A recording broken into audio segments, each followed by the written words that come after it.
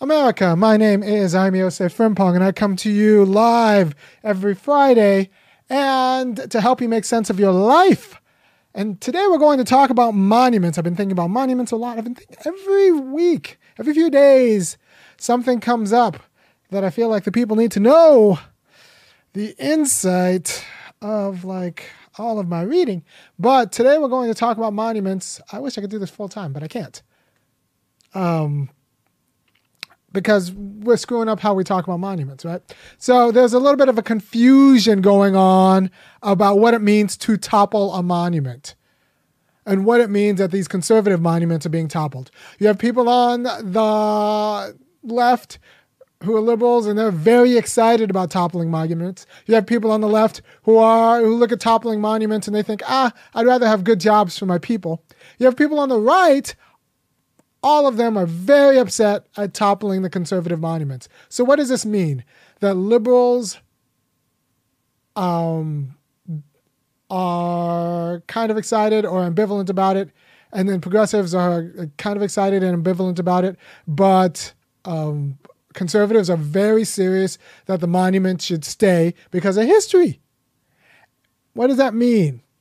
It means that liberals, progressives, and conservatives all use monuments seriously and use monuments differently. And I'm going to explain how they're different, how they function differently in each ideology. But I just want you to know now, if you don't take anything else from this episode, that you have to think of monuments. They're kind of like the conservative monuments, that like Stone Mountain or the Confederate monuments. They're kind of like prophylactics against racial justice. You can take them off, you could topple them, but you'll still get screwed. It's just that when you get screwed, it's possible and more likely that your assailant will catch a case of justice. I'll say this again. Think of the monuments like prophylactics against racial justice. If you topple them, you'll still get screwed, but it's more likely that your assailant, if they screw you, will catch a case of justice. So it can't be the end game. These monuments are defensive measures they're white supremacist defensive measures. So we've taken down some of their defensive measures. It doesn't mean that we can score. It just means that their defense is a little bit weak. It's like a weakened immune system. They're now less strong against racial justice, but you can live a long time with a weakened immune system. I think Magic. This has Magic Johnson, right? Like he got HIV in '93, and he's doing fine. So you can live a long. He obtained HIV in '93. I was in Southern California at the time. I remember this vividly. Was it '93? Yeah, it was around there. Yeah. I remember it vividly because I just coming in from soccer practice, and then I heard Magic got AIDS. And then I saw the press conference, and anyway, 92. What you need to know is that these monuments are the immune system. So you take them down, you take down the immune system of white supremacy, but you haven't killed it. You've just weakened its immune system. We need to go on the offensive. So I'm going to talk a little bit about monuments, how they function in the different ideologies, and I'll do all of that after the opening. Yeah.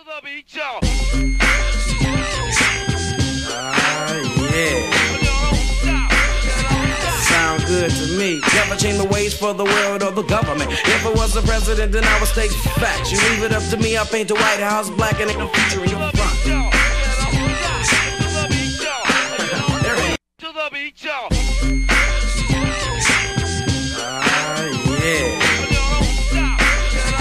Sound good to me. Never change the ways for the world or the government. If I was the president, then I would state facts. You leave it up to me, I paint the White House black and ain't no future in your front.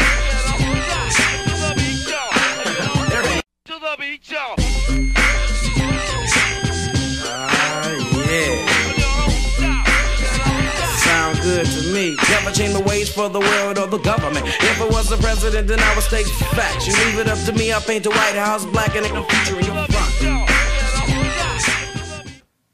And I am back. So in Athens, we just voted to finally remove our monument from our conservative monument from downtown. Remember, these monuments came in not right after the Civil War, decades after, just so that the South and the white supremacists could secure the peace. They'd lost the war, but they want to secure the peace, and you secure the peace by getting rid of Reconstruction and then like putting in these monuments as prophylactics against racial justice. So the Ladies Memorial or the United Daughters of the Confederacy, depends on which city, they put in all of these monuments, and taking them down is what we decided to do.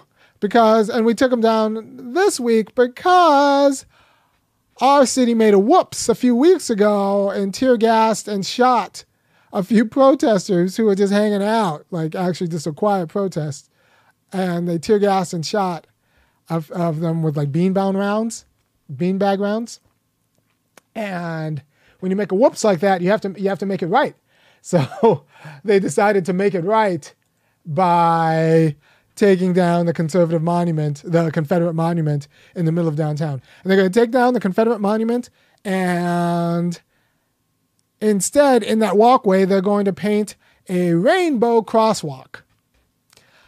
I feel some sort of way about the LGBT, symbol taking the place of the white supremacist symbol, because I need something in that place. If we're going to replace it with something that tells me that black people are going to be made whole after the, centuries of terrorism. Whatever, I'm glad, the LGBT community gets its crosswalk, but that's not the same as doing racial justice. I don't confuse one thing for the other. It's a different kind of justice. I'm pro-LGBT. I just don't want that to be used as kind of a prestidigitation, as a sleight of hand for skirting the fact of black poverty in Athens, Georgia. So the city council agreed to to remove the statue and move it to a safe place. But you have to understand, statues, and some people are very upset about this, they're taking our history. So what does that mean, they're taking our history? First of all, that's not all of history, right? We don't have a statue of all of the slaves that built Athens, Georgia, or the South, or like drove the economy. We don't have a memorial there. We don't have a memorial of them like fighting back against their masters. Right? So what does that mean? We don't have a memorial of their degradation. I want in Athens a museum of white terrorism, because there's some fascinating documents in the archives in Athens. We still have all the archives from the Ku Klux Klan, because when they were burning papers, they forgot to burn like a box of them. So we still have a box of archives from the Ku Klux Klan and their meetings. I would like to go through that. And I think there was a Freedmen's Bureau, a Reconstruction office based in Athens with letters from slaves saying, please don't leave, please don't leave, please don't leave. If you leave, these psychopaths are going to terrorize us. And then what happened? Of course, the Union officers left, and, Black Athens has been terrorized ever since. So I would like all of those documents. In public record, memorialized in a museum of white terrorism curated by moi. I think it'd be wonderful and educational, and it would be history. I just wouldn't pick and choose the same people that the white supremacists pick and choose, right? So you have to understand, monuments as symbols underdetermine their meaning. That's what it is to be a symbol. Your meaning doesn't quite come through with a quality of determinacy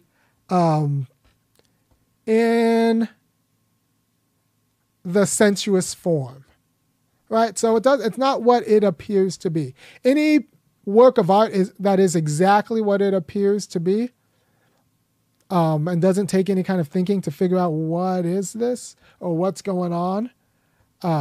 Any person who is exactly what they appear to be, that means they're not deep, right? So what art is trying to figure out how to do, since it doesn't have like the depth that like a person interacting can do, art's trying to figure out how to put meaning, not just,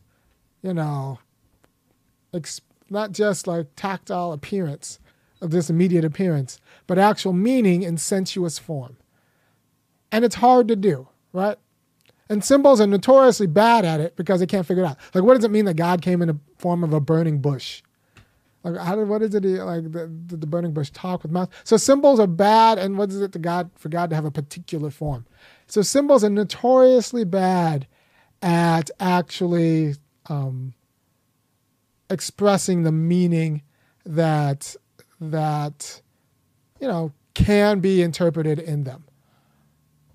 Later on, it gets better, but symbolic art, the symbolic form of art, rather than the classical or romantic form of art, symbolic forms of art are very bad because you could always misinterpret. Does a lion mean courage, or does a lion mean I'm going to eat you?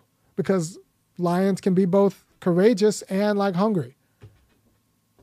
I don't know. So does the lion mean kingship? So symbols underdetermine what they mean.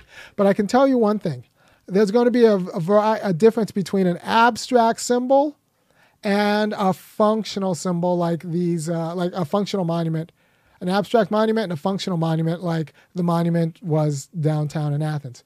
A functional monument is going to function not necessarily as a piece of art, but as a cultural artifact that produces part of the culture, right? So we need black people to know their place. We need white people to assume their place. And the way we do that is by having a big old phallus downtown, recognizing the people who like killed in order to sustain slavery. Right. So that's what's at stake for the conservatives. So for the conservatives say that this is actually a salvo against our way of life, they're right. They're right. But I'm honest, I want to destroy the conservative way of life. I want to go at their families, I want to go at their churches, and I want to go at their schools. Because you have to understand, the conservatives have won the culture war. They've won the culture war so much that when liberals like hold themselves up or progressives hold themselves up as the more cultured people, it's only because our culture stands out. Because conservatives have just taken over. American culture is so conservative that it doesn't, like, we've taken something like racial injustice as a fact of nature, not something that was contested. We're now understanding that it was contested and can be recontested, which is awesome. But when conservatives see this as an attack against their culture, I'm saying, yes, their culture, we're attacking their culture. It's like a weak attack. We're attacking the defense they have for their culture, right? So I want to replace these white churches and Protestant churches with liberation theology churches. Liberation theology is fantastic. There's a great book called The Cross and the Lynching Tree by James Cone. Read it. And you still get your Jesus. You still get your church. You just don't get your white supremacy. And you get church as an organ of liberation from current injustices, which I appreciate in the church, right? So I want to go after these white churches, transform them into liberation theology churches. I want to go after white families. I want to transform them into like these horrible places where people hold each other hostage, hold each other hostage out of worrying about each other's feelings in these bizarre ways, to like actually healthy places. Because here's the deal. You can't put on a racial justice culture you can't put on racial justice policies and even social policies if the church and the family is still regressive and white supremacist.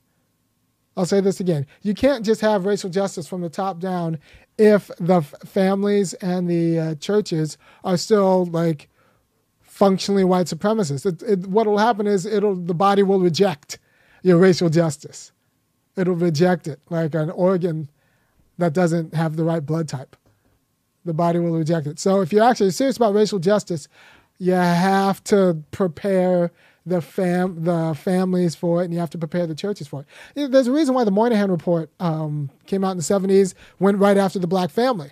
It was giving white people the ammunition to attack the black family so that white supremacy will rule. right? So we need a Moynihan report for the white family, but we need to go after the cultural artifacts that support white supremacists, that naturalize and normalize white supremacist policies. So we need to go after the white church that normalizes white supremacy. We need to go after the white school that leaves out the facts of white terrorism and the facts that, like, a lot of your grandparents were not very good people. And you have a debt to pay because institutions don't die like people do. They live on, right? So as long as there's an America, then that means the people who are Americans can pay America's debt. And America's debt goes to black people. So we need to understand that the monument is actually functioning in white supremacist culture in a way that liberal monuments don't. Right? Let's say you put a statue of Barack Obama, 6 feet tall. You put a statue of Barack Obama in a black neighborhood. What does that mean? It means he was black. It doesn't mean you know how to now be president. It doesn't mean anything about what Obama did as president. It doesn't mean anything about wielding power. It means that he was black. It's an immediate abstract symbol that has no content. Whereas the Confederate monument, Stone Mountain, and the rest of them, they have content. You have not just white people, you have white generals who are fighting and dying to preserve slavery and the subordination of black people, who are a third of Georgia right now. A third of Georgia. Right? So that monument has content. That monument is a concrete monument that functions as like a cultural artifact. A 6 foot tall statue of Barack Obama tells you nothing. Tells you nothing. A 6 foot tall statue of Robert E. Lee tells you what he did as a general. Like what he fought for and why he's there. And a 6 foot tall statue of Barack Obama tells you nothing about what Obama did as president and what it means to wield power. The statue of the general does tell you what it means to wield power. It means to wield power against racial justice. Right? So do you see the asymmetry with which liberals view their abstract symbols and where conservatives use theirs in order to keep the functioning organism that is their culture and American culture, right? So when you see Nancy Pelosi like ripping up Trump's speeches or, I don't know, putting on kente cloth, that doesn't mean anything. That doesn't mean anything. It doesn't actually function as a resistance. It's just an abstract symbol. But when you see these conservative monuments, they actually mean something because their specific function is to remind black people of their place and to embolden, white people as, instead of kente cloth, I want to remind it of Nancy Pelosi. If you're going to just culturally appropriate something, I want to see like a black power fist. What happens when Nancy Pelosi puts on a glove and puts a black power fist? That's American. Kente cloth is American. Kente cloth is Ghanaian. I know because I'm Ghanaian. My dad's Ghanaian. So what happens if you're going to culturally appropriate American culture, then I want to see Nancy Pelosi. I wouldn't mind seeing Nancy Pelosi putting a fist up and then backing that up with legislation because that actually means something. Possibly.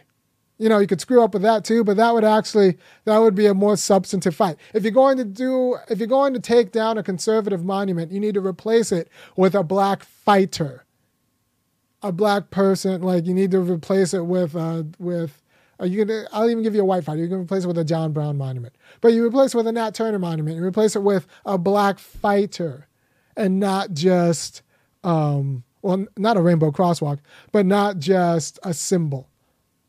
So when you put a picture of a bust of Barack Obama, that's not a symbol of black fight. That's a symbol of black faces in high places, who actually, it might be a symbol of white pacifism insofar as Barack Obama was a black face in a high place who pointedly did very little for black people and was very honest about there is no black America, there is no white America. So You have to understand that for conservatives, these monuments actually function in the culture, our normalized culture of white supremacy. For liberals, our kind of symbols don't mean anything because we're not in the culture game. We've ceded churches, we've ceded schools, and we've ceded family structures and norms within the family to white people. Now, you could, to white conservatives. Now, you could say, well, you can just get rid of the conservative content in the church, and you can get rid of the conservative content in the schools, and you can get rid of the conservative content in the family. But if you replace it like liberals do, that means with nothing. You just get vacuous churches. Liberal churches are the most boring place in the world. You get vacuous churches, you get vacuous school experiences, and you get vacuous family lives where people just, you get no-fault divorce. So you need to actually not just destroy kind of the white supremacy in these institutions, in these cultural institutions. You need to replace them with content. You need to replace them with liberation theology. You need to replace them with an articulated conception of a just family. And you need to replace them with an articulated conception of history and the injustices America has gone through in order to sustain our history, and how we've progressed through those injustices, and the notion that history is not over. Right? So you can't just, a few things. You can't just put like progressive policy from the top down, racial justice policy from the top down, and expect that to take, unless the culture has been prepared for it. So the work now, and the work I think I do with these videos, is to prepare the culture. I do it for the culture. I do it to prepare the culture, and you do it to prepare the culture for political and social justice, because the top-down approach doesn't work. And you can't just take out the monuments. You need to replace them with other like meaning-making artifacts that support a justice culture. Hope this has been thoughtful, and I hope you see that. I mean, the right knows this. There's a reason why you don't get a monument to Fred Hampton. And there should be a monument to Fred Hampton, like everywhere. Fred Hampton's fantastic. There's a reason why you don't get that monument. We'll get a movie, but we'll see how that does. But we should get a monument. One of our greater Americans. And one of our sadder stories insofar as the government killed him. They had him assassinated. So thank you for our time. Thank you for your time. I hope this has clarified the fight. I hope this has clarified the asymmetry between the way conservatives use monuments as like a substantive, functional part of the cultural system, and the way liberals use monuments as just kind of an abstract, an abstract piece of art, right? So the 6 foot tall, the Obama bust is not going to substitute for culture in the same way that the monument for the Confederate soldiers actually did function and did do work as a cultural artifact. Thank you for your time, and I will see you next week. Peace. And I want to be a free Negro. So if you like what I do, go to funkyacademic.com and contribute. Thanks often comes in the form of cash, and the site takes credit cards. If you appreciate the work I do every week and you think that I should continue to do it because I'm giving you the quality of political knowledge and insight that will help you not squander your life and kind of rescue